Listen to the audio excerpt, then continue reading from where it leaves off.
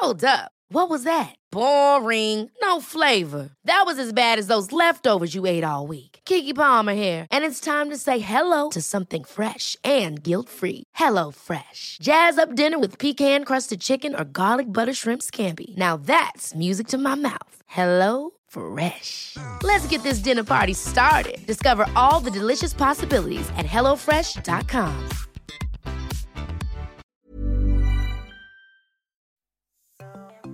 Hello and welcome back to the Train Happy podcast. My name is Tally Rye and I hope you had a good break and I hope you're ready for a fresh start this year. Of course, it being January, it being 2022, we are discussing all things New Year, New You, trying to give you an antidote to the diet culture chat right now. And so this first guest of the year, I think, was the perfect person to have on. I'm joined by Caroline Dooner. You may know Caroline as being the author of the book The Fuck It Diet, which I thoroughly recommend. And if you haven't heard my previous episode with Caroline where we're specifically talking about that book, you can find it back in the archives from May 2020, I think, May or June 2020. But this time we are chatting about, of course, we're chatting about the pressure for New Year's resolutions, but we're also chatting about her new book, which is called Tired as Fuck, which is all about Caroline taking 2 years of rest and what that means and how we need rest and how that is part of the healing process. Caroline and I can always chat for days. So I hope you appreciate this conversation. And I hope you really appreciate her insights because Caroline is brilliant.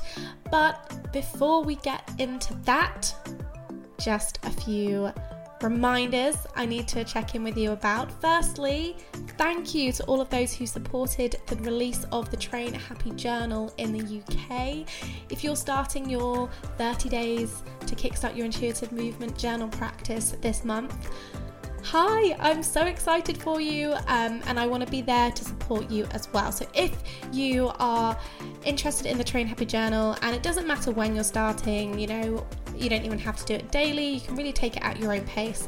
But if you want some support around that, you can find the Train Happy Journal Facebook group and please join that. Please find us, and if you also want more help and support, then you can also sign up to my newsletter, which you will find at tallyrye.co.uk, and you can just scroll down, find my newsletter box and sign up there if you want to stay in the loop.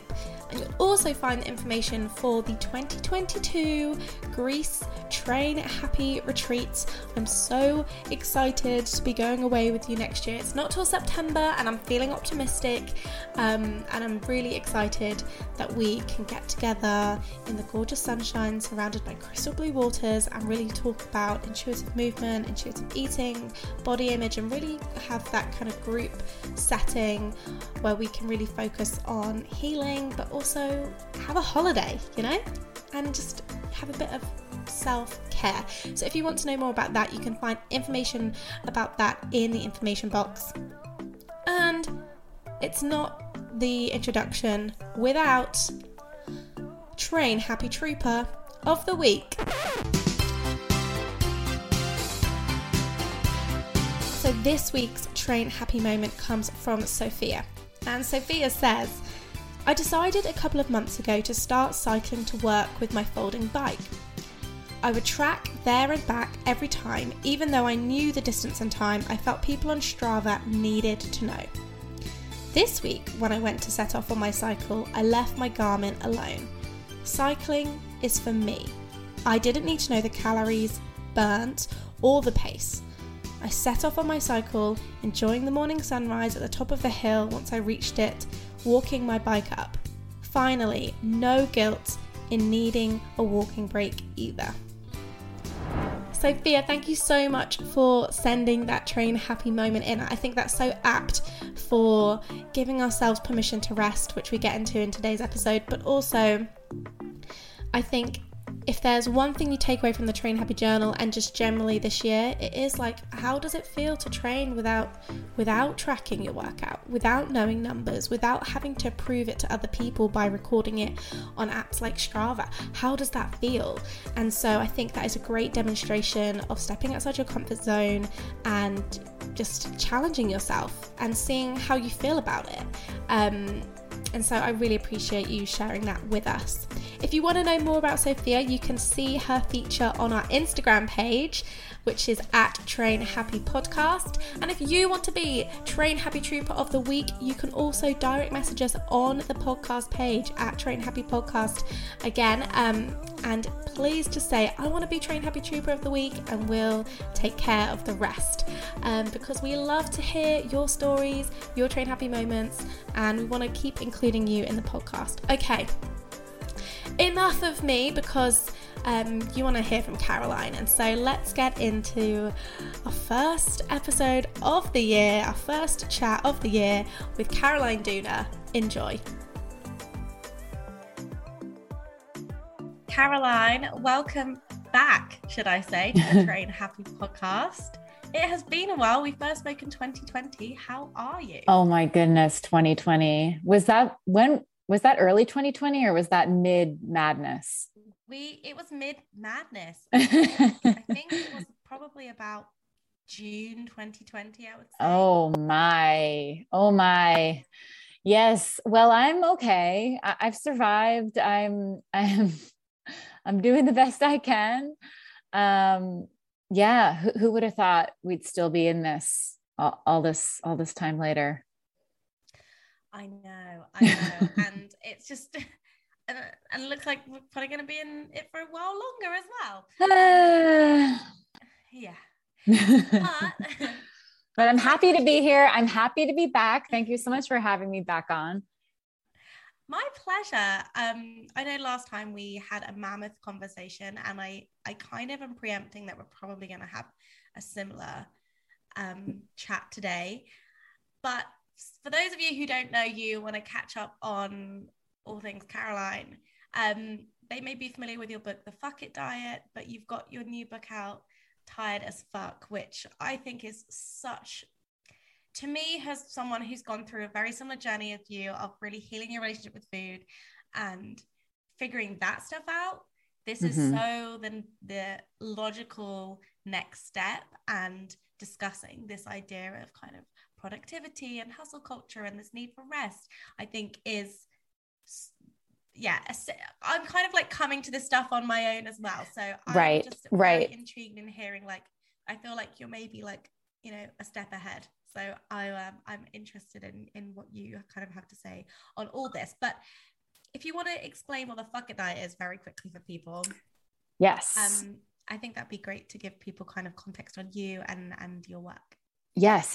So The Fuck It Diet is a book that I wrote that came out in 2019, all about our collective cultural relationship with food and diets and our weight and the misconceptions and myths and unhelpful beliefs we have about how that all works and why we feel so dysfunctional with food, why so many of us feel addicted to food, the science behind that, and then what to do about it. And it's a very, very anti-diet approach. It breaks down why this is not working, why we feel like it's our fault, but it's actually not our fault, and then what we can do about it.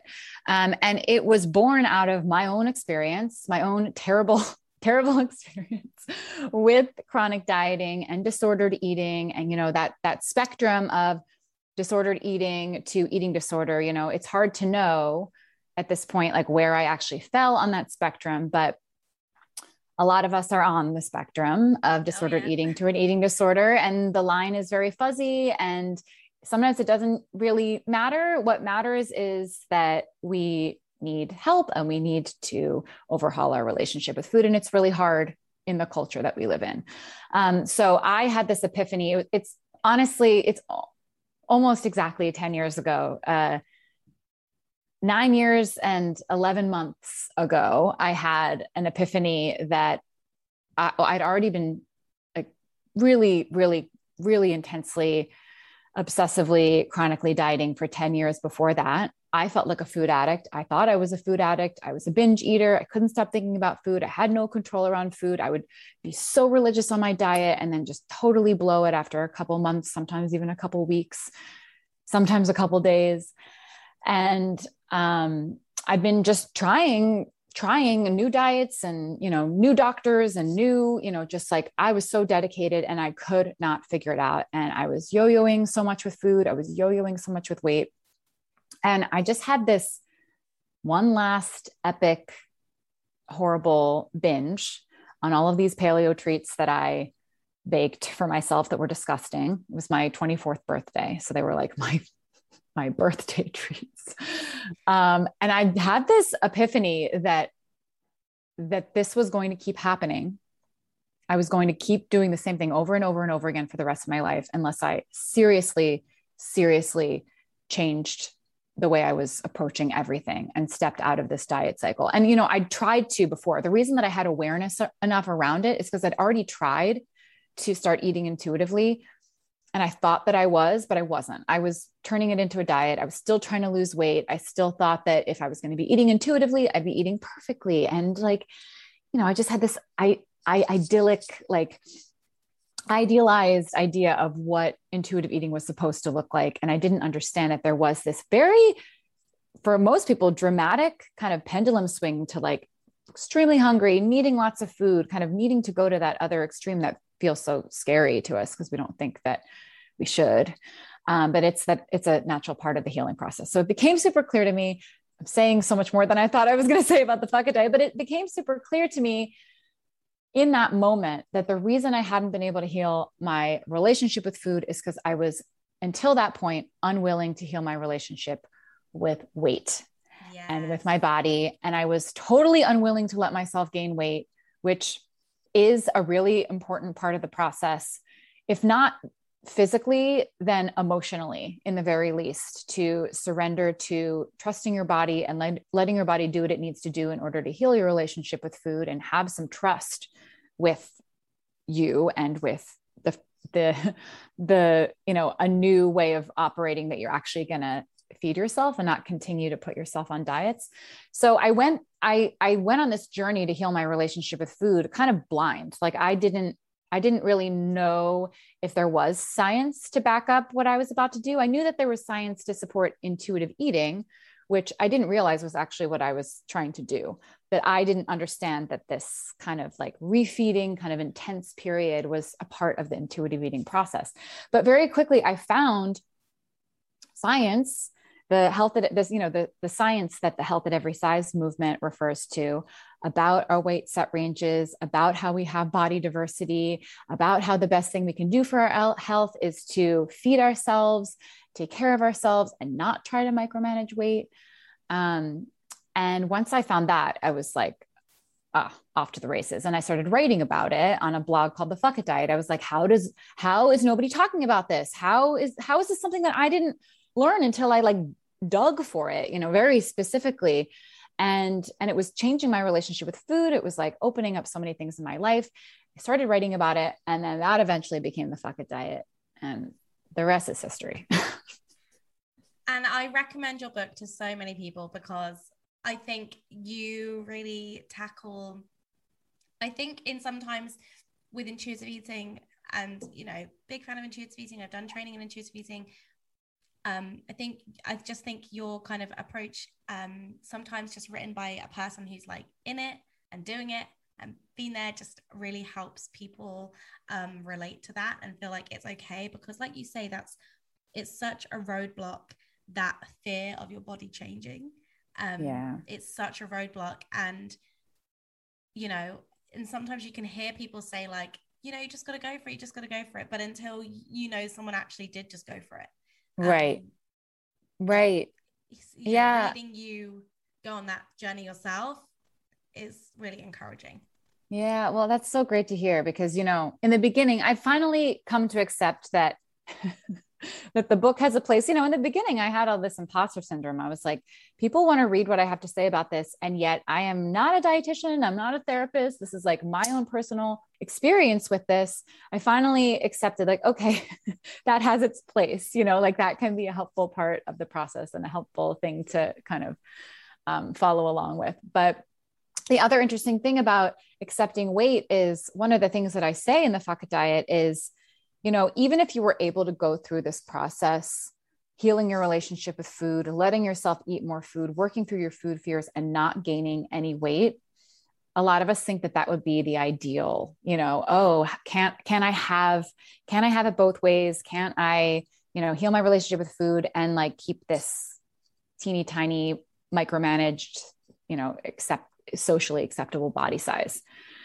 But what that would do is it would actually have us miss a big chunk of the healing journey, because so much of the healing journey is the surrendering. It's the unconditional acceptance of your body. It's the promise to your body that if you change body, if you change in, a couple years, in 1 year, in 5 years, 10 years, through whatever life brings me, menopause, pregnancy, injury, health problems, whatever, I have already committed to loving you and accepting you and trusting you and taking care of you.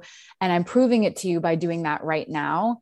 And by facing my fear of gaining weight in a culture that doesn't let us, essentially, or doesn't make us feel like that's something that we're allowed to do or something that's safe or responsible. So I really think it's an important part of the process for that alone.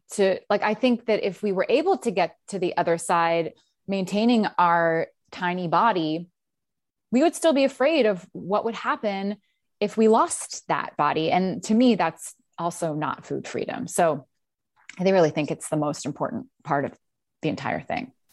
I agree with you, because I think, and you mentioned earlier as well, when you're talking about the book, that it's inherently about building trust with yourself and trust with your body. And right. that knowing that your body is likely to fluctuate with different life circumstances is, I think, really reassuring. And I almost expect that to happen now. And I think that expectation takes away so much pressure that I used to put on myself, that I'm gonna stay this one size, this one person forever, and if I deviate from that, then I've failed in some way. But taking that pressure away is actually so freeing, beyond my relationship with food. Just in general, it's like, oh, I'm not freaking out, I'm not panicking, because I know that's what bodies do. I know that's what my body does. And I trust that it's doing its best for me in any kind of given moment. Yeah. And yeah, that letting go. And I think we should say that's probably easier for us being in, a small body. Thin privilege is real. We both have it.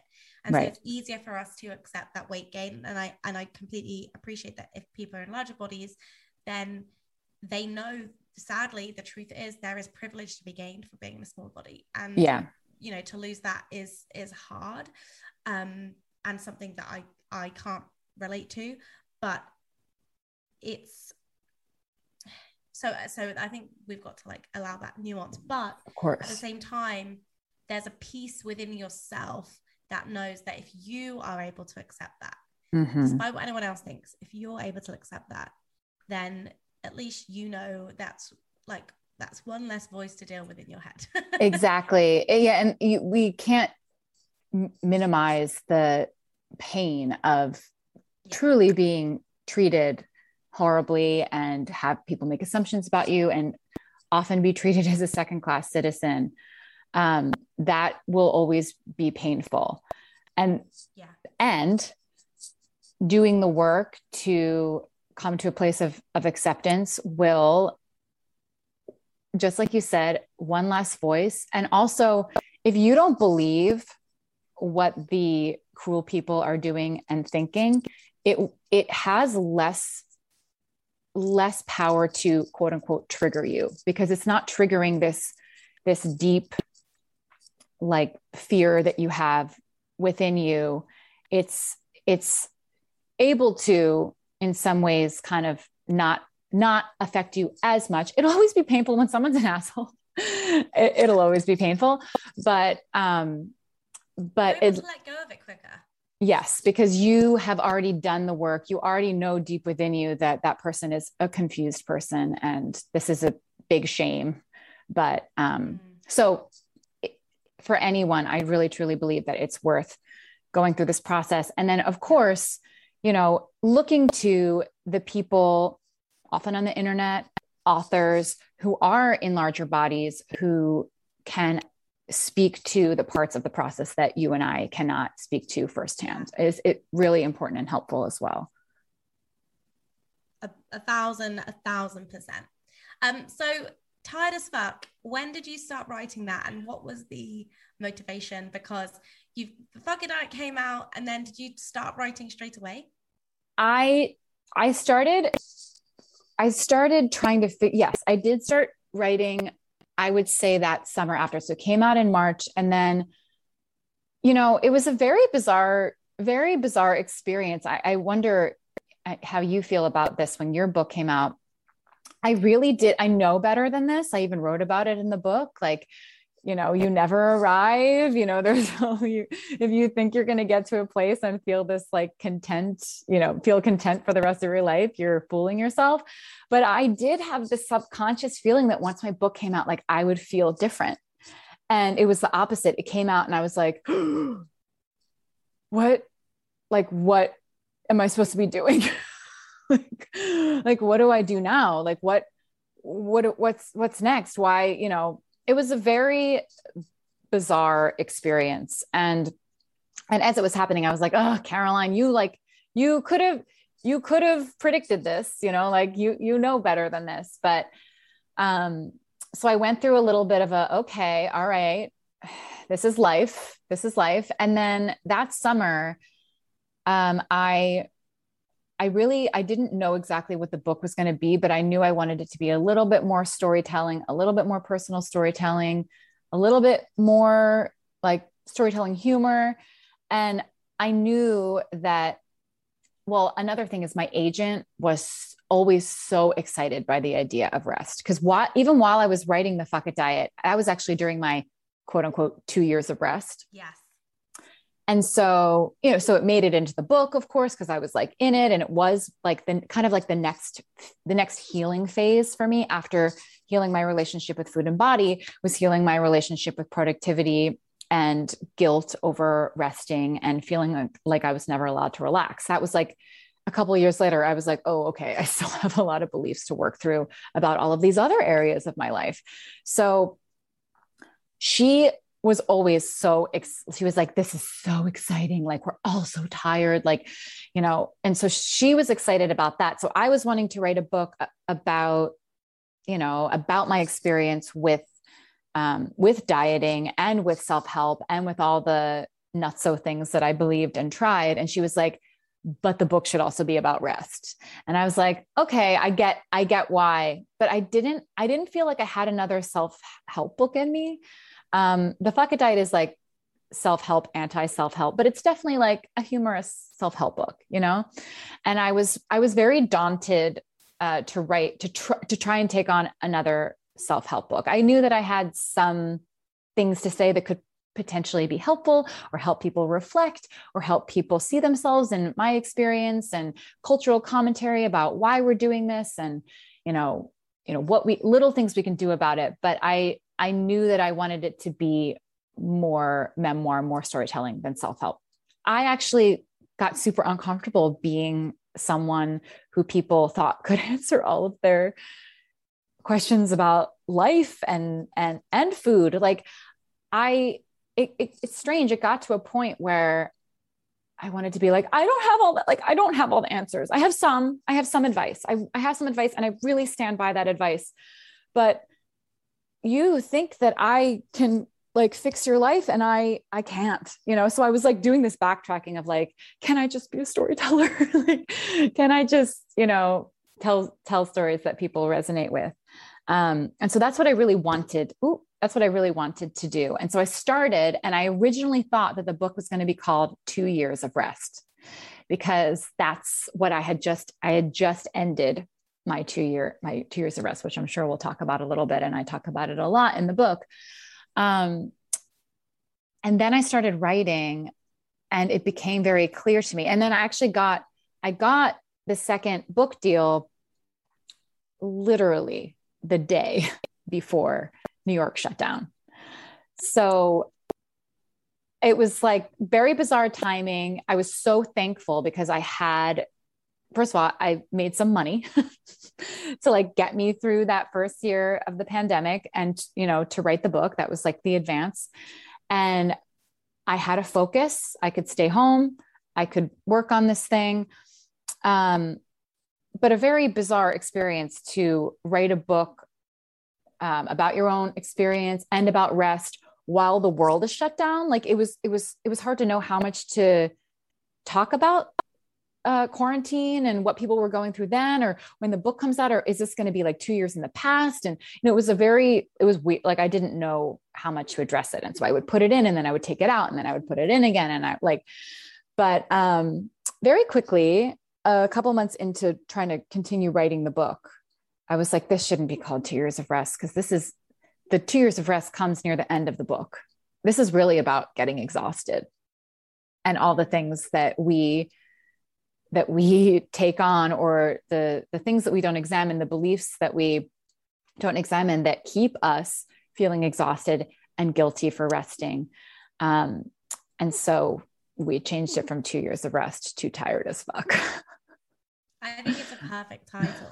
And I want to talk about I think with it, so as we're recording, we're not technically 2022, but this is coming out in January. Right. And so I think this time of year is a time when everyone is like, right, I'm going to reset my life. I'm going to become this really productive human who has their shit together in all aspects. And I'm just going to have this complete personality transplant and right. person.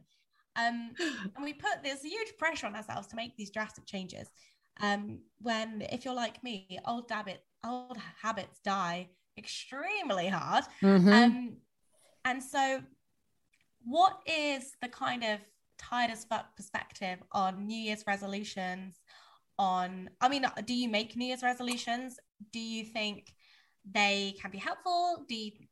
What is that perspective on, wanting to start a new year fresh without kind of feeding into that?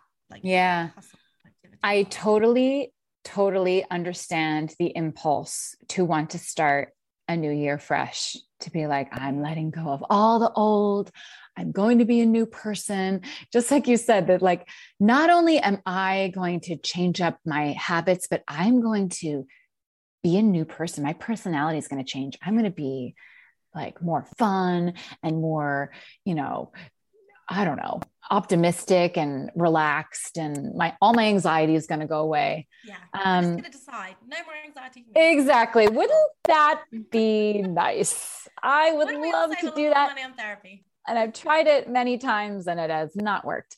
At this point, I do not set New Year's resolutions, though I'm not against it if people come from first of all, a realistic, a realistic place, have realistic expectations of what actually can be accomplished and what is a reasonable expectation. And reminding ourselves constantly that little changes, even big changes, habit changes, letting things go, starting new things, they can be amazing. They can change our lives. They can improve our lives for the better. Like, there's no part of me that's like, don't try, don't have goals, don't care about anything. Like, I don't think that that's helpful either. But what usually ends up happening, and we can use dieting and weight loss as a really good example, is that we think, you know what? I've let myself go. I've been so terrible with my eating this entire year, or I've been so terrible with my eating these past couple months. And this is my chance to totally turn everything around, to start going to the gym every day, to start eating whatever you think is like the way you should be eating. And I'm going to be perfect about it. And I'm going to be a new person. I'm going to be a new person. We have to remember that, first of all, nothing is a cure-all, nothing. And we get into a lot of trouble. And I'm speaking from personal experience when we find something new that promises to totally change your life. And we're like, this is it. This is going to do it. Like this is, and I don't know, you can cut this out if you want. I don't, because I'm going to literally talk about illegal drugs right now, but I've been hearing a lot of people, and therapists, there's all this research on psilocybin that like helps to like, can be like a really great treatment for anxiety and depression. It's psychedelic. Yeah. Yeah. But like I think there's two methods. You can microdose where you don't really feel it, but it's supposed to do something, or you can like do therapeutic, like macro doses or whatever. And I watched this documentary about it. And I was like, my brain first went to, this is going to change my life. If I do this, I'm not going to feel anxiety anymore.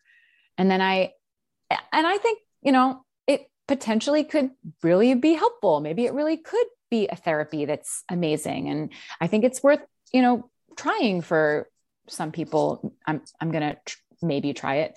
But I had to very quickly remind myself, you are still going to be a human with a human brain and a human nervous system. Maybe it will help a little bit. Maybe it'll be a cool experience. Maybe you'll get some relief, but to expect that this is going to completely change your life and you're going to be a totally different person and everything's going to be easy. Like that is the trap that I fall into and that I think a lot of people fall into. And it's what happens with going back to the New Year's resolution to diet and exercise and become extremely tiny and beautiful and healthy and never feel anxiety again.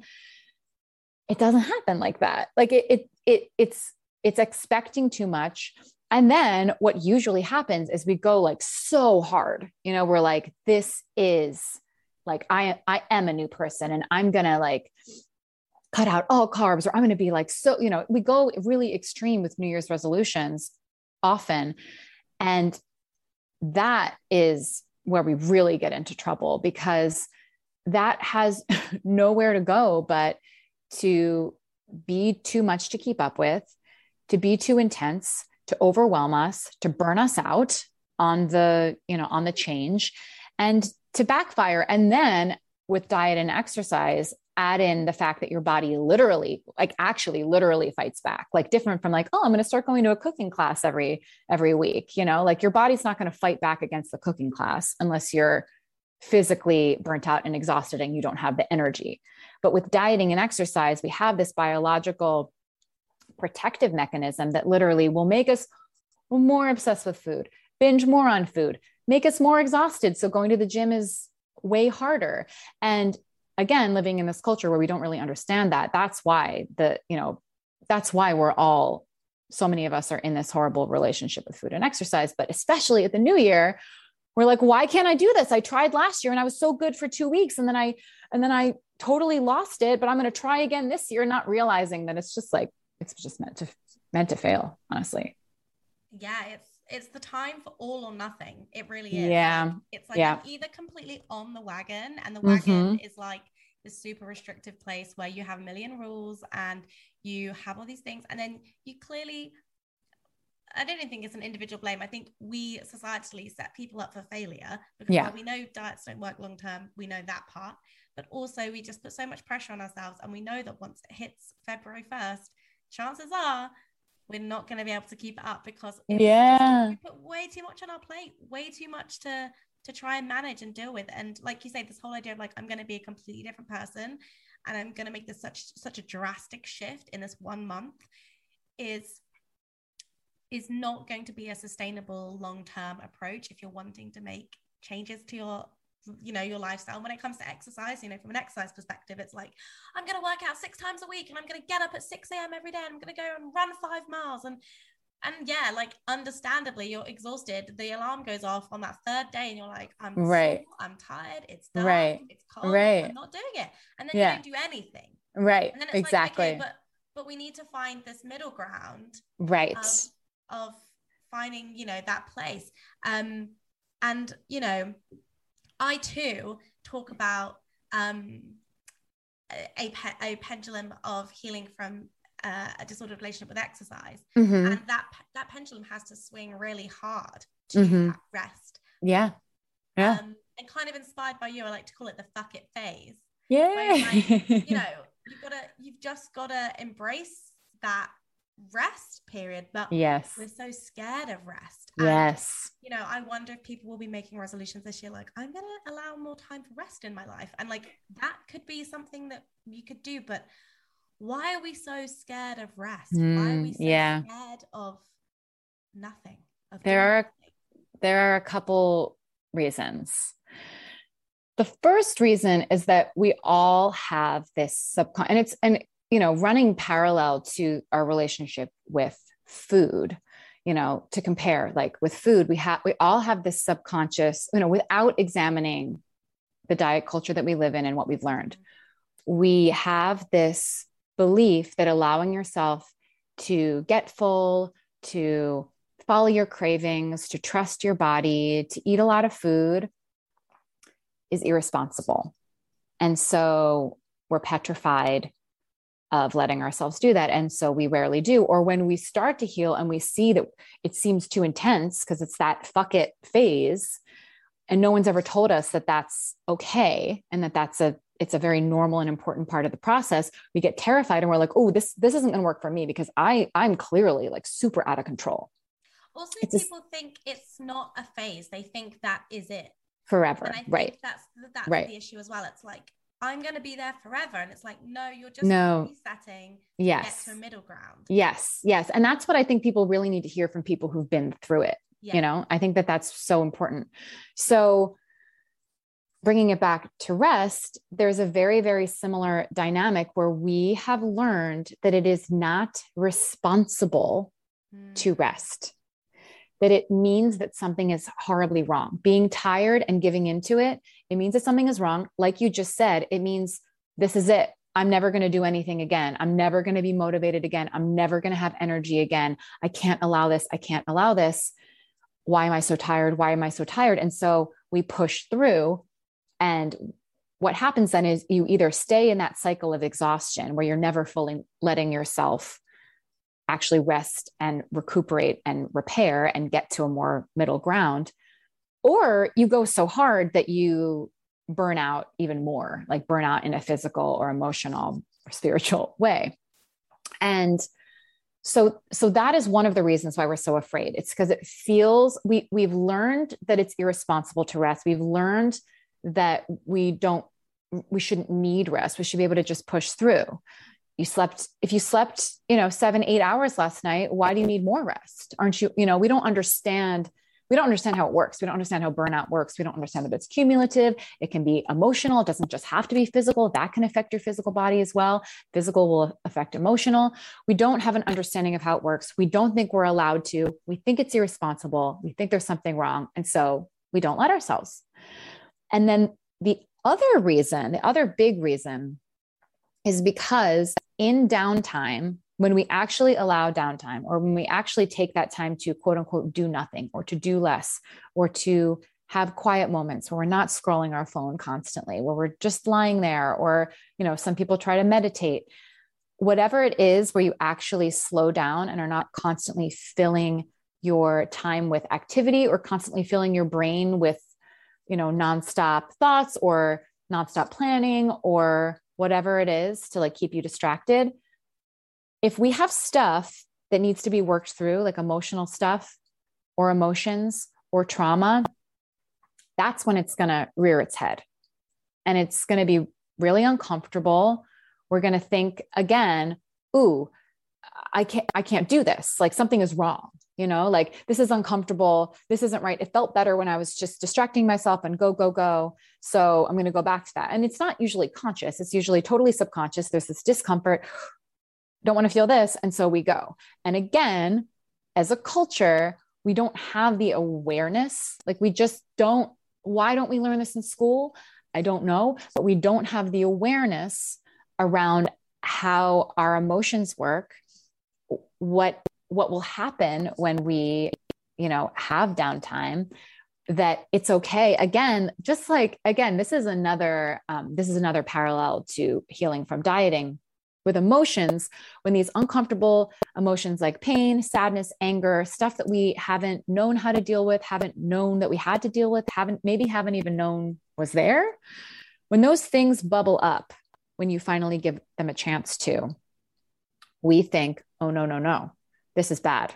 If I start to feel this, that's going to become me. I'm going to be angry, sad, whatever. I'm going to feel these horrible emotions for the rest of my life. They're going to consume me. I'm going to become this person, swallowed by my emotions. I'm going to feel this way forever. I cannot do it. I cannot allow this. And so we don't. And again, it's usually a very subconscious process where we're like, oh, no, I don't like that. Like, let's go exercise, or let's go like whatever, let's go, and that's a big reason why people, engage in, drugs and alcohol and anything to numb. But a lot of us with food and exercise issues are using dieting and exercise. And then, a lot of people think like, oh, well, I use food to numb. But for us in our culture, what's really common is using dieting to numb. And then that's like the big distraction is the pendulum that just never ends, the yo-yo that never ends. So that's, that is our addiction, that is our way of numbing. And then the slowing down is the opportunity to let those things come up. So really great idea to have a good therapist or anyone who you believe is able to help guide you through the processing experience, like the processing of the stuff that needs to be felt and dealt with and, and healed. Some people can do it on their own. It just depends on what you're dealing with. But it's always a good idea to have professional support to help guide you through. But that is a huge reason why people are avoiding rest. And again, it's usually not conscious. And then it doesn't help that our culture tells us that being constantly busy and productive is the most responsible and wonderful thing that we can do. And we're rewarded for it in a million ways. So why wouldn't we? The only thing that stopped me was legit physical burnout where I was having trouble keeping my eyes open. And I was like, okay, something is not right. Yeah, exactly. I think it's so important what you're saying about that emotional aspect. And, I've spoken about it online. I've kind of spoken about it previously on the podcast as well, that I think diet culture teaches us to use food and exercise as a distraction. And we learn to use it as like a coping mechanism that often turns into a very unhealthy coping mechanism. Right. To try and distract ourselves from these uncomfortable feelings that we don't know how to feel. And we don't, like you say, you might not even know they're there, but right. that you don't want to feel them. Yeah. And, it's interesting that whilst for some people, their distraction may be food and exercise, you're right, others will be drugs and alcohol. Mm-hmm. There will be other ways that people try to, some people are workaholics and they just keep themselves busy all the time. They always have a to-do list. They always are constantly seeing people, like, a huge social life, which you think having a massive social life would be an amazing thing. And it's not that it's not great to have friends, but if you realize that you never schedule in downtime for yourself, because if you stopped, you don't know how to stop, and you don't know what would happen if you stopped. Right. And just had a day for yourself to have no plans and just sit with your stuff. Like, these are all ways that we don't allow ourselves to rest, because being with your emotions and just being in general is so hard. And I don't know if we may have brought this up last time we spoke even, but now I love listening to podcasts. I mean, I make a podcast, but I also love listening to them. And I do find that for a lot of tasks I don't like doing, I often put in a podcast to kind of help me. I do too. I was listening to another podcast where they said that someone, I knew I had a problem when I was desperately searching for a podcast to take the bins out, which is the trash basically, to literally just walk out your house, to go for a 2-second walk, just so you couldn't be alone with your own brain. Yeah. And it's got to that point, and I'm not sitting here on my high horse and saying I'm better than anyone else at this, because this is me too. Same. And my relationship with my phone is going to need a serious overhaul, and I do it in little spurts, and then I quote unquote relapse back into like, just, I mean, oh, I agree with you. Like, you know, if I am going to set, I don't like necessarily resolutions, but intentions for the year, it is going to be getting just a little bit more discipline around using my phone, because and you know, what's interesting is when I'm left alone to my own devices, especially when my partner's not here, like he's been on some business trips recently, I will have no boundaries with my phone. I'll be on there way later than I thought. I'll get nothing done. And it's like there. And in that instance, it's like I have opportunity to be on my own, be with my thoughts, just exist. And yet I must watch another TikTok. Like, yeah, no, I know. And it is designed to be addictive. It is. And again, like, just like all these things, like, there's nothing wrong with exercise. Exercise is great, but you can abuse it. You know, there's nothing wrong with working and having goals and liking being productive, but you can abuse it. There's nothing wrong with having a phone, using a phone, having social media, scrolling your phone. It's fine. It's morally neutral. It can be a really fun thing to do. Great way to connect with people. It can be creative, but you can abuse it. And I do. Yes. Can't relate on that one. Yep. That's the thing. And it's like, we don't, and this is another point I wanted to bring up. For those of us who have kind of got to a good place with our relationship with food and our body and exercise, we don't have that to hyper fixate on anymore. Right. So it's like, well, what else can we, I'm going to shift my attention, because, you know, I've been to therapy.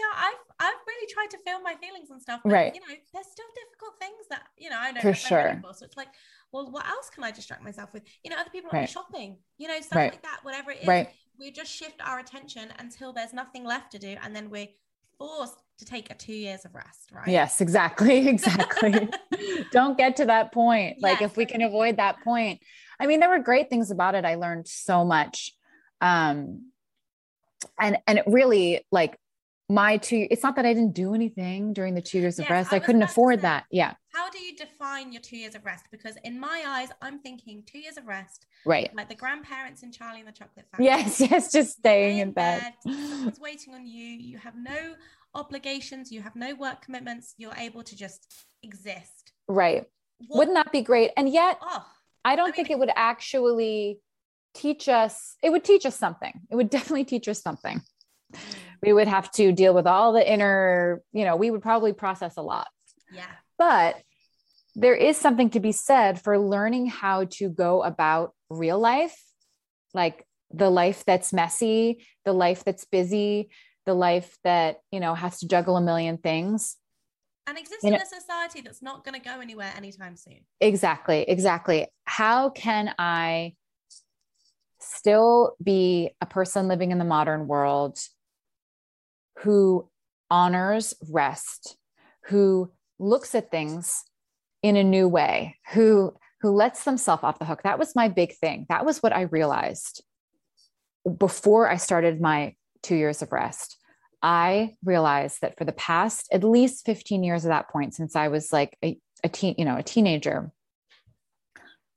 I never, ever, ever believed that I was allowed to relax.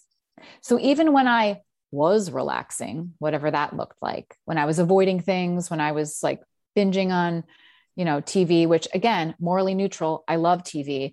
But when I was doing these things Side note, I know you love Real Housewives, and we have to bring that up at some point. We have to bring it up because I just saw that you're watching Salt Lake City.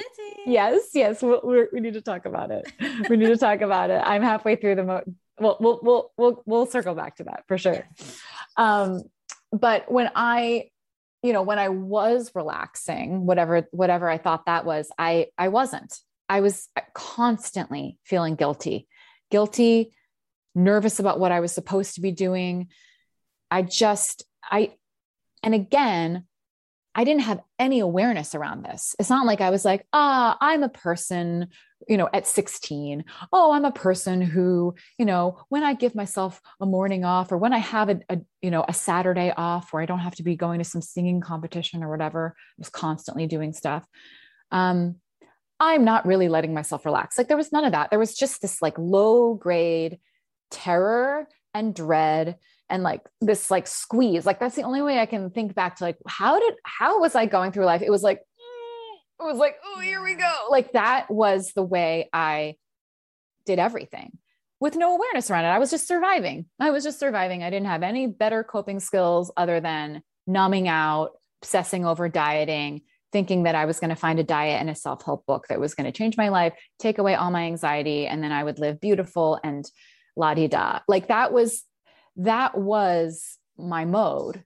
And I had very little awareness because I just channeled it all into these methods to numb. And other people will do that, start as a teenager with alcohol and drugs. I didn't. I was like this little goody two shoes who was afraid about my health. But I was like, my addiction was, I was just going to say drugs and alcohol, my diet, exercise, and just distraction. I lived in the fantasy world too. Like I totally just like checked out from my real life. And I was like, this is great. Like, I'm just going to live in a fantasy world all the time. I'm not going to like think about what's really happening. I'm just going to like live in la la land. And so I had this realization. I was 28 at the time. And I was like, oh, okay. I've been doing this for a long time. And it is a big part of my burnout.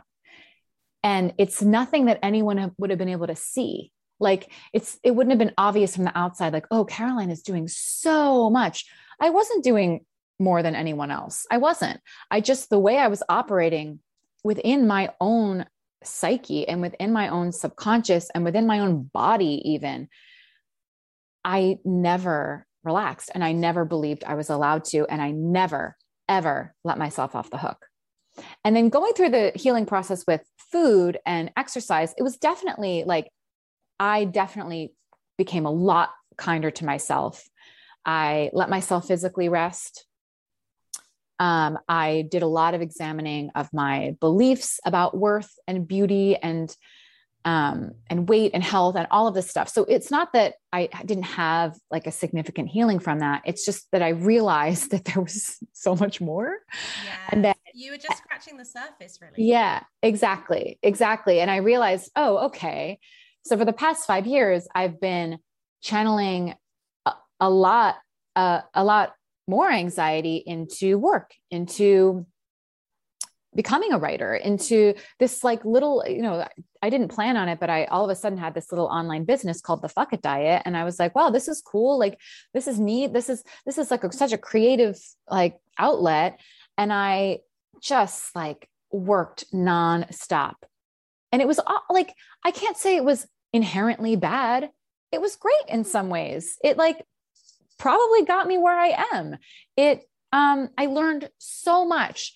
I had a great time, doing a lot of the things that I was doing. And I was just working so late. I was constantly checking email. I was my own assistant. I was like, I just never was able to just put down my phone and close my computer and be like, work is done for the day or work is done for the week. It was never, ever done. And I didn't have any awareness around that either. And I just want to say that like the way that I was operating the way that I wasn't letting myself rest may be very different from someone else who's listening to this. Like they will have to think like, oh, maybe how am I doing this? Like, what's the way that I'm not letting myself stop or not letting myself off the hook? Like it probably, if they're not a small business owner, they may not have this particular, experience, but maybe they do with the job that they have, or maybe they do with anything else that they fill their time with. I think one of the key things you said is that lack of boundaries around just in general, like always being available to work, always being available and not having any boundaries. And, fortunately enough, working for myself and having that opportunity, I've been able to input boundaries this year. One of my things that I've tried to do the last few months is give myself Fridays to just be, which is so great. Yeah, it's not kind of happened because I just had the journal come out. So that kind of went out the window. Right, sure. The month leading, in the like 6 weeks leading up to that. But generally on Fridays now, I don't work and I just I often have plans now to go and do something. Mm-hmm. But that has been a very new thing of figuring out what that is for me in my life, you know, but Right. knowing that I can get to 6 o'clock, 7 o'clock, and I go, I don't need to respond to this until tomorrow now. Mm-hmm. Mm-hmm. And that those boundaries, I think, when you know you're not, when those are not in place and you're always available and it's 11 o'clock and you're responding to that email, or it's, you know, 2 a.m. or whatever, Mm-hmm. that's the red flag. Yeah. And it's stemming from a lot of times this subconscious lack of trust, right? It's like, if I don't do this right now, everything's going to fall apart. You know, if I don't like manage this now, you know, I don't have the luxury to relax. And there are instances where that's true, but for the most part, it's just something that we're perpetuating and kind of doing to ourselves. There are definitely way more times than not where it is not as urgent as we are treating it, you know? And yeah, that's something that I did too. I hired a virtual assistant. And I was like, I can't afford that. I'm not making enough money to hire a virtual assistant. Like, I was doing it all myself. And again, there were great things about doing it myself. I learned so much. I know how to work the back end of things. I know how to work the back end of my website and my email list and all of this stuff. But at a certain point, I was like, I actually don't have to be the one doing this little thing. And, you know, the great thing about virtual assistants is they have many different people that they work for. So it's not like you're like paying someone a full salary. You're paying them for the time that you need them. And it was just one of the little things that I did to put up a boundary. It was like, I don't have to be the one responding to all these emails. I don't have to be the one checking all these emails. Like, it was a huge, huge, huge level up for me. So, or a huge boundary for me to just be like, okay, I can put some distance between myself and work and all these emails that I'm getting. So how else did you implement rest in that 2 years? What were the other kind of key points you wanted to hit to make space for rest, I suppose? Yeah, well, there was a lot. And so my disclaimer is, you know, I overhauled a lot of things and I changed a lot of things in my life. And anyone who's listening, if they are feeling like they are burnt out or they want more rest or they want to change, you do not have to do what I did. You do not have to overhaul your entire life, move cities, change jobs in order to create more peace in your life. You don't. All we have to do is check in with where we are. What are we doing? What is depleting us? What are we dreading? Are those things that we can shift our relationship with? Are those things that we can quit or temporarily quit or reschedule? You know, so really it's like, it's a journey that meets everyone where they are and like what is possible for them. But what I did, I decided that, so at the time I was still living in New York. I was still trying to be a musical theater actress, trying to be on Broadway, going to all of these auditions, all of these classes, all of these agent showcases. I was real. And I'm glad that I did it again, because now I can say like, I really did try and it almost destroyed me, you know? But I was doing all the stuff with the Fuck It Diet. And I was like, and I was coaching kids on monologue. Like I was literally doing like so many jobs. And I finally got to a point where I was like, okay, this is not making me happy. Like this is giving me so much more stress than it's worth at this point. I wake up every day feeling dread. I wake up every day thinking about all the things that I should be doing that I don't want to do. And so much of me staying in theater at that point was this expectation that I had taken on that I could do it, that I could hack it, that I could be on Broadway, just like all my high school classmates said that I would.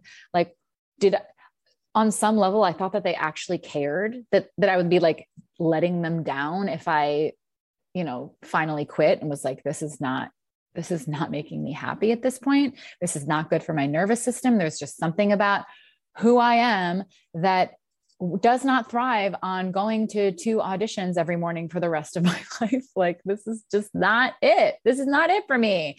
And it took a lot for me to get to that place where I was willing to let it go, because it was hard and I do love it in so many ways. And I was having little successes here and there, but it wasn't serving me anymore. So I made the decision, I'm going to quit. I'm really going to quit. And, who knows, maybe I'll do a little bit here and there, but I'm not going to seek this anymore, because going to auditions is my least favorite thing in the world. And I'm choosing it as my job. Like what? Because that like, is for people who don't know, performance, yeah. like the performing part is actually about 5% of the job.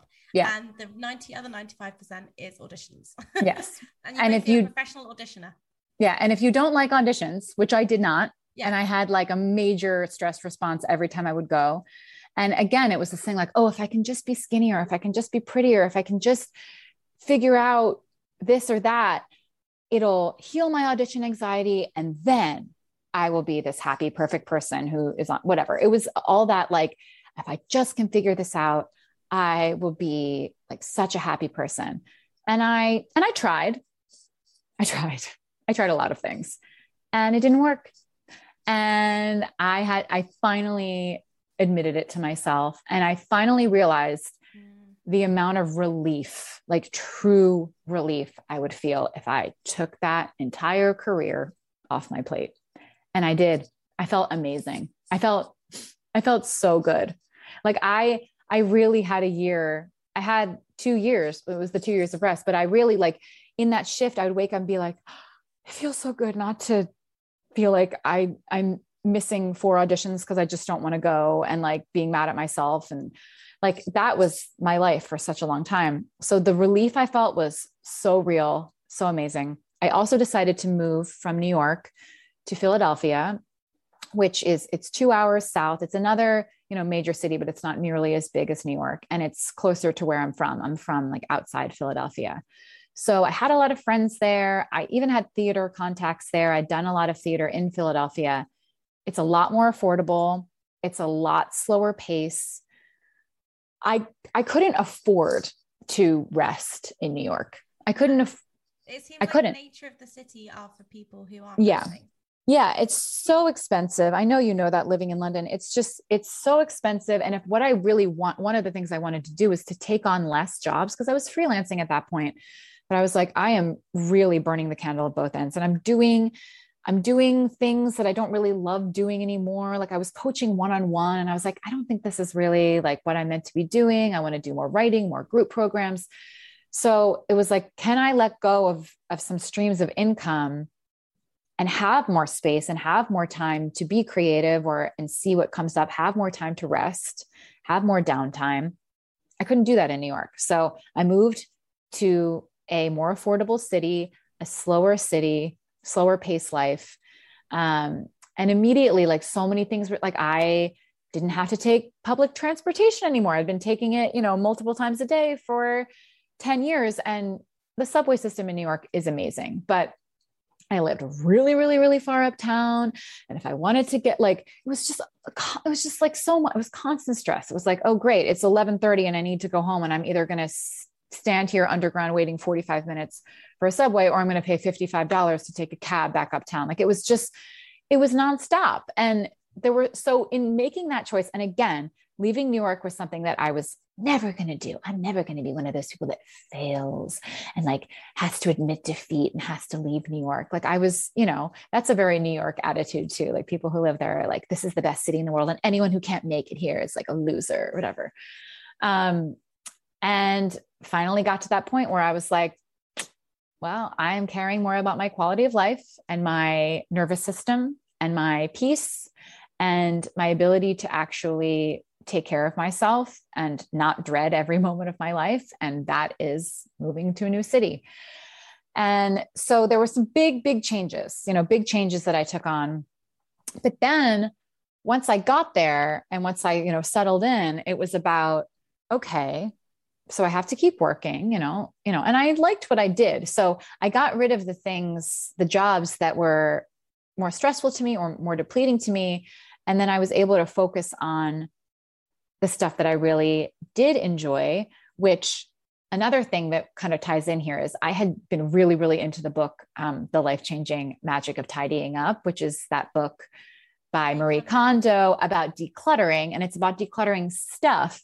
And so I did like her, really, it's a really kind of extreme method where you really get rid of everything that doesn't spark, quote unquote, spark joy. And I loved it. Like, I thought it was so cool. It really did make me feel lighter, just getting rid of stuff.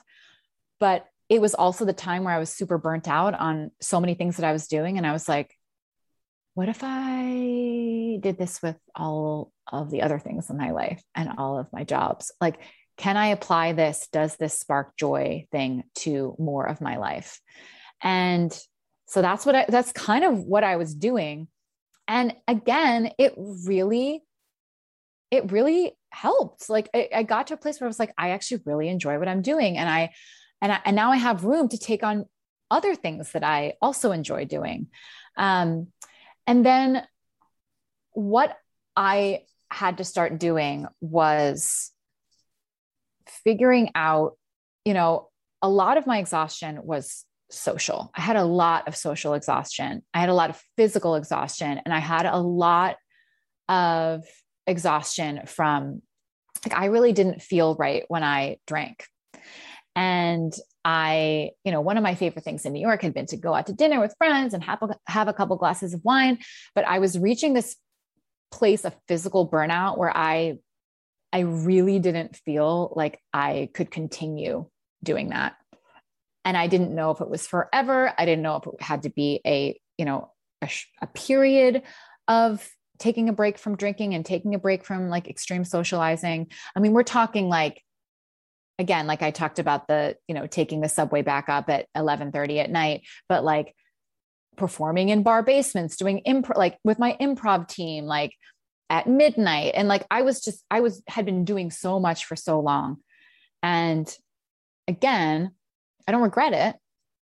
It was awesome. It was fun. It taught me so much. I'm glad that I did, but I did reach this point where I was like, okay, I cannot keep going at this rate. I just can't. So one of the things that I also decided to do, and this is me personally, there are people who are listening to this who don't have this problem, who don't feel this way, who need more time going out socializing with their friends. Like, everyone has a different mode of rest and a different need for rest that they're, depending on where they are in their life and what's going on. I needed to start saying no to a lot of social engagements. I needed like a lot of downtime physically, and I needed to take a break from drinking. And I can't say that I like never drank once over those 2 years. I definitely would have like a little glass of wine here and there.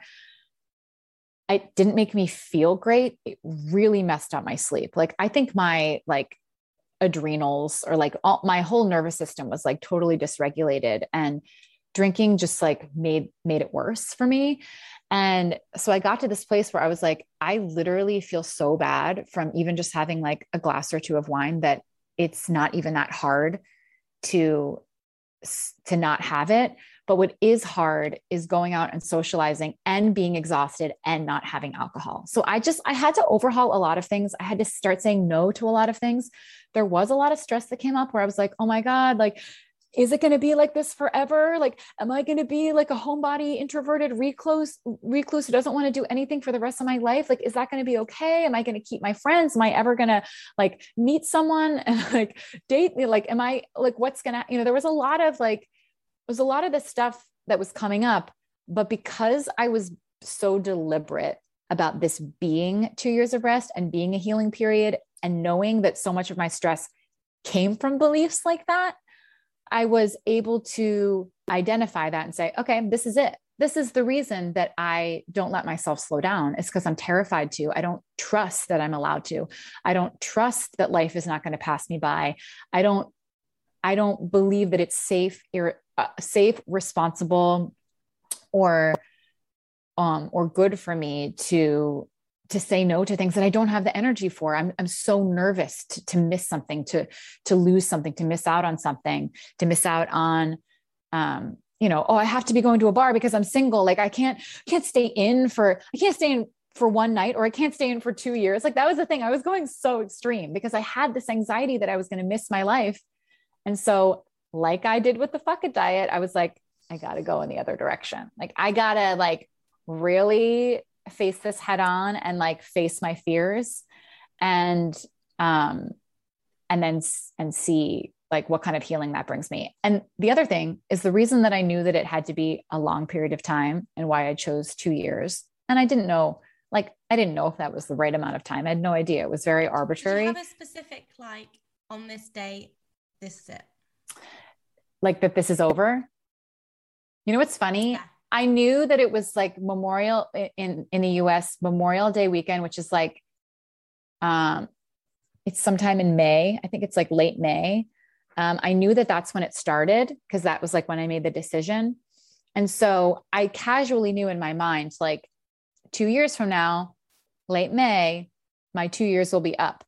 But I went a little longer. I would say I went like 2.5 years because I reached that. And I don't even think I like really clocked it while it was happening. I think maybe we got to April and I was like, well, I'm still going to rest a little bit. Because that first year I actually was doing so much more. Like that first year of quote unquote rest, I did so much. Like it was not actual physical rest, though my intention was to say no to more things. You know, that's when I moved. That's when I dropped a lot of different jobs that I had. It's when I started saying no to social stuff. It's when I stopped drinking for a while. But I was still like, I bought a house. I did do all this theater in Philly. And I was doing all of this stuff. I was writing the Fuck It Diet book, but I was still trying to carve out this time for rest. And I had a different outlook on everything. So my outlook was, how can I get more rest? Even though I'm doing all of these things that spark joy. Like that was the thing. I was like, oh shit, I let go of all these things. And now all of these things that I love so much are happening, but it's a lot. So then that second year I was like, okay, now is the time to like really like actually have to put up the boundaries that I didn't have to put up when I was busy. I could just be like, oh, I'm busy. I can't go out tonight. Then I had to be like, I'm not busy and I'm not going to come out tonight, you know? So it went a little bit past the 2-year mark. And then I was like, already get this 2020. I was like, this is my year. I'm going to start. Back, baby. I'm back. I literally said to friends, I was like, I want to start going out for dinners. I miss going out to dinner and having wine in the city. Like that was my favorite activity. And I was so burnt out. And now I'm ready. Boom. Great time. COVID. Right. So, but I'll tell you now, I'm like ready to go. So that was the big fear, right? That like I was going to rest and then I was just going to lie on my couch for the rest of my life and like not be able to do anything ever again. And I can tell you that the rest period, it did what I needed it to do. I really genuinely, just like when you take a rest from exercise, just like when you actually allow yourself to eat food, I got to a place where I just could feel within my body, like, I want to see people. I want to do things. I want to do that. I want to do that. And it wasn't coming from this like nervous place. It was coming from like, I'm rested. I rested.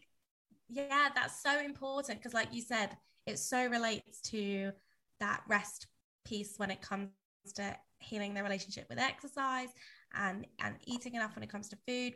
And so much of it is that trust element, that knowing your own body element. And I think, you know, part of that physical rest from exercise is can be really helpful.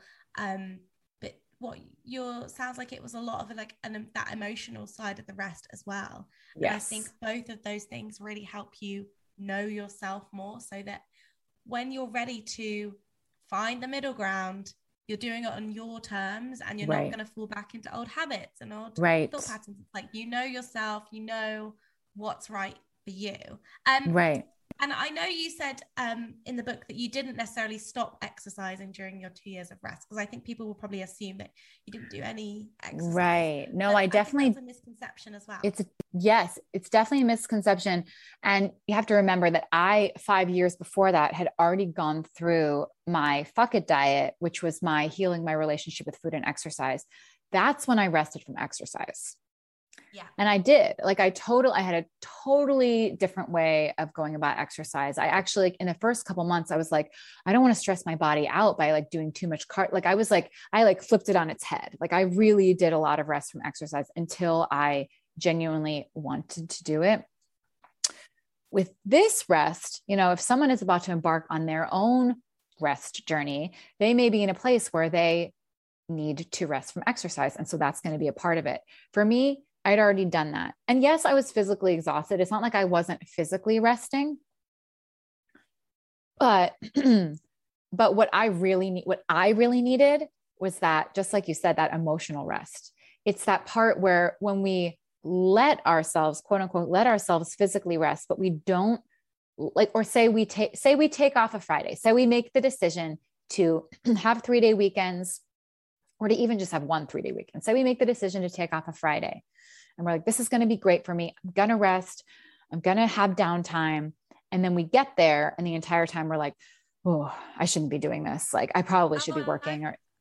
I have been there. I have felt that resting, but you're not really resting because you're just anxious. Yes.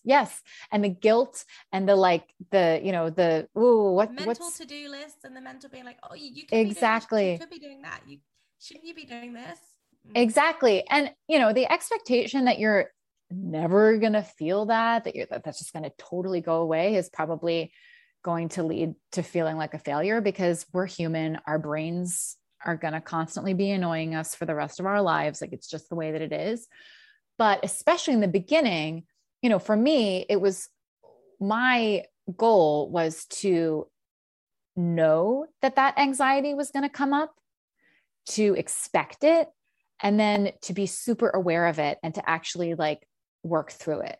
So when that kind of like stress and guilt came up, I was like, there we go. Like, this is the reason that I have never relaxed for 15 years. Like, this is the reason. And so having that awareness and having that expectation allowed me to actually have more of an ability to let it go. And then the more you do it, the more comfortable you get with it. And the more you allow it and trust it and don't have as much of that anxiety that comes up. So that emotional part, that like rest is a state of mind, that like actually allowing it. Cause it's the same thing with food, right? If you let yourself eat food, you're going through the healing process. I'm going to let myself eat whatever I want, but you feel super stressed and guilty over it the whole time. It's totally getting in the way. It's getting in the way of like the full healing. Same thing with rest. If you're like, okay, I don't have to do anything today, but I'm just going to be stressed about it all day. That's not rest. Like that's another stressful experience that you've given yourself. So understanding how much that's going to be a part of it, and how most people probably have some work to do around the actual allowing rest, actually allowing it, and then doing the work to work through the anxiety that you're not allowed to rest. I love that. And I hope people listening incorporate that rest element into their 2022.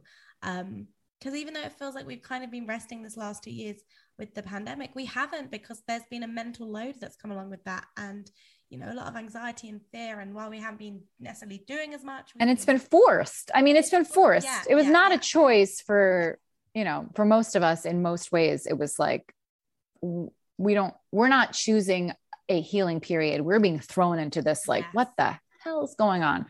So with a ton of anxiety thrown in there as well. So yes, exactly. How would you what kind of top tip would you give? Because I know you don't want the title of guru, but what top tip would you give for people who are thinking, okay, 2022, I think I need to get a bit more rest in my life. Where do you start?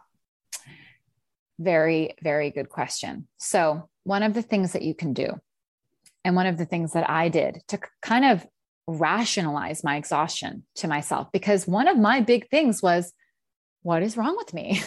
Why am I so tired? Like, this can't be right. Like, there must be something there. There must be some hack, there must be some flaw with me, like why I'm feeling this way.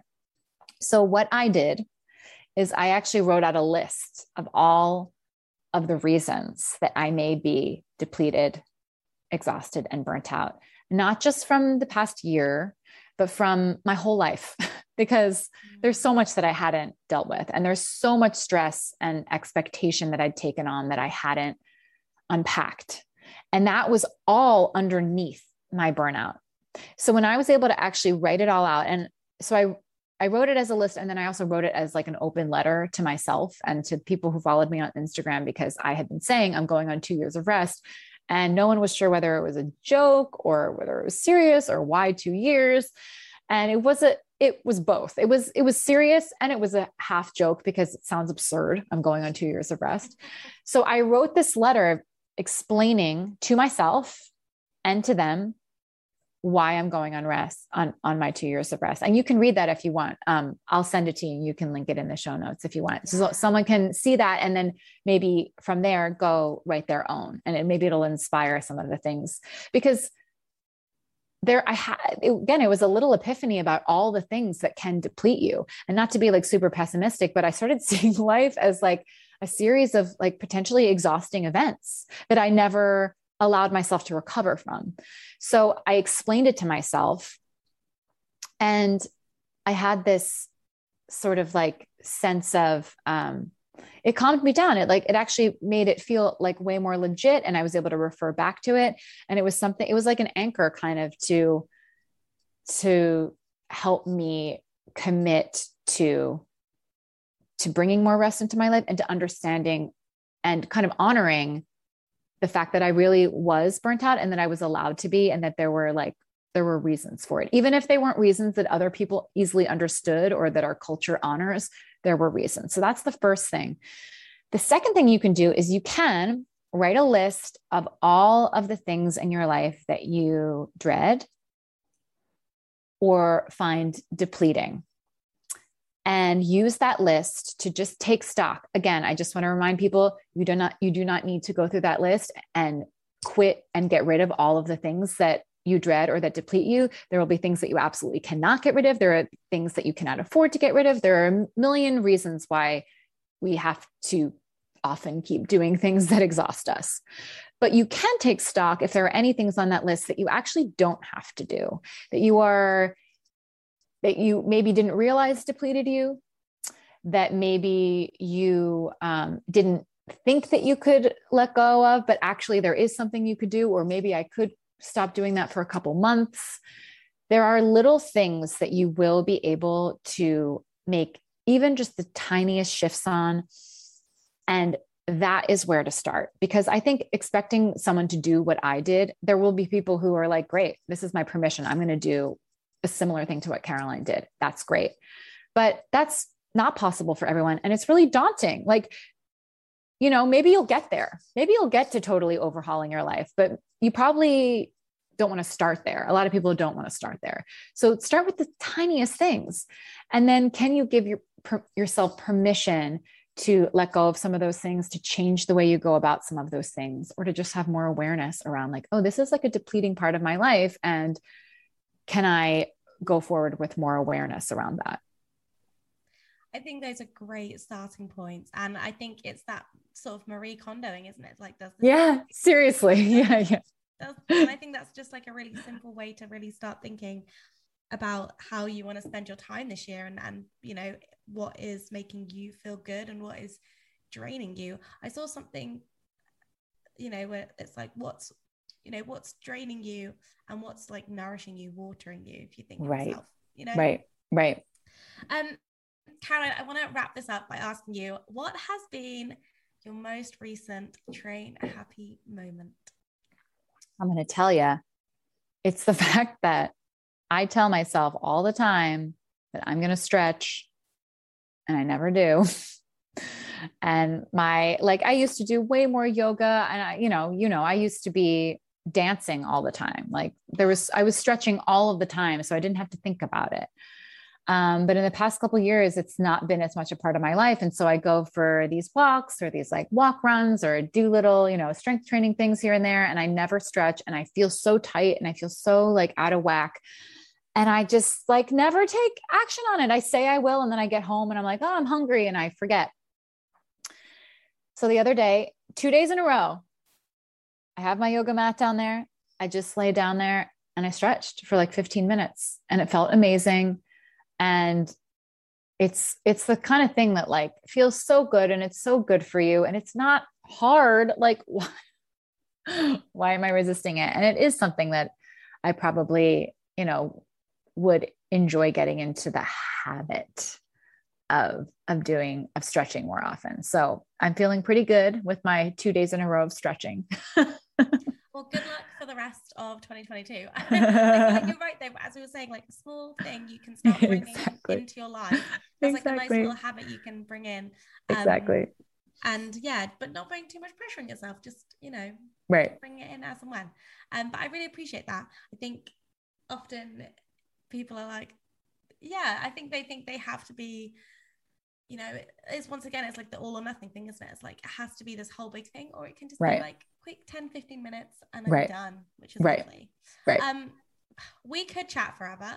I know. And there's so many questions I didn't get to today because there's so much to this book, but I just want to really recommend everyone to get the Fuck It Diet. It comes out February the 11th in the US. Is that in the UK as well? 8th. Oh, that is a great point. February 8th is when Tired as Fuck comes out. You said the Fuck It Diet, but apologies. Confusing enough. You know what? Actually, this is something that I should have thought about. And it is so I'm still in this period where it's not clear whether there's going to be a UK publisher or whether the US is going to essentially like export it to the UK until there's a UK publisher. So right now you may, unless something has changed and I don't know it, and it's going to be January when people are listening to this, so it could have changed.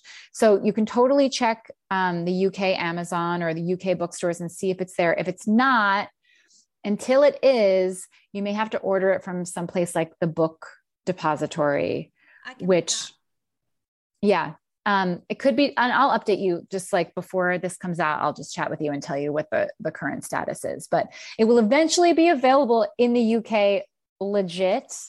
But right now it's a question of exactly how, and it's a shame. And people have been asking me about it and I don't have that much control over it, but you can get the book. It just may not be like super straightforward.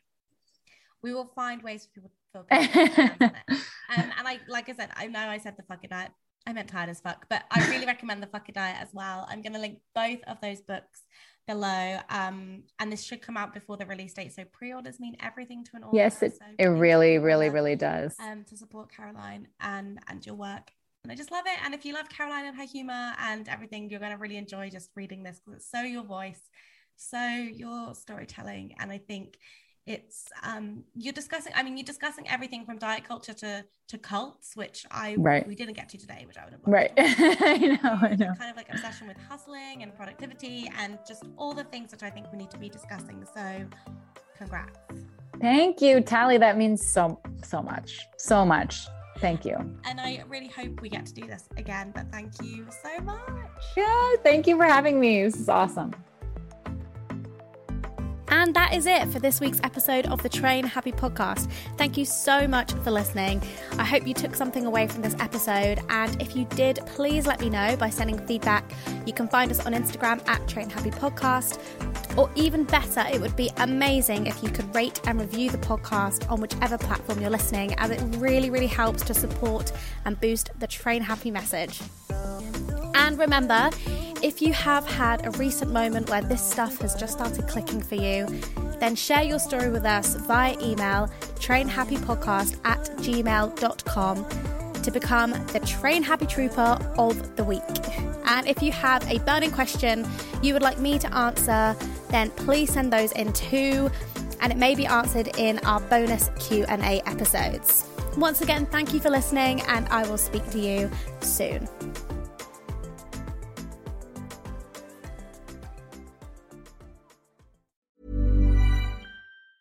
Ever catch yourself eating the same flavorless dinner 3 days in a row? Dreaming of something better? Well, HelloFresh is your guilt-free dream come true, baby. It's me, Keke Palmer. Let's wake up those taste buds with hot, juicy pecan-crusted chicken or garlic butter shrimp scampi. Hello Fresh. Stop dreaming of all the delicious possibilities and dig in at HelloFresh.com. Let's get this dinner party started.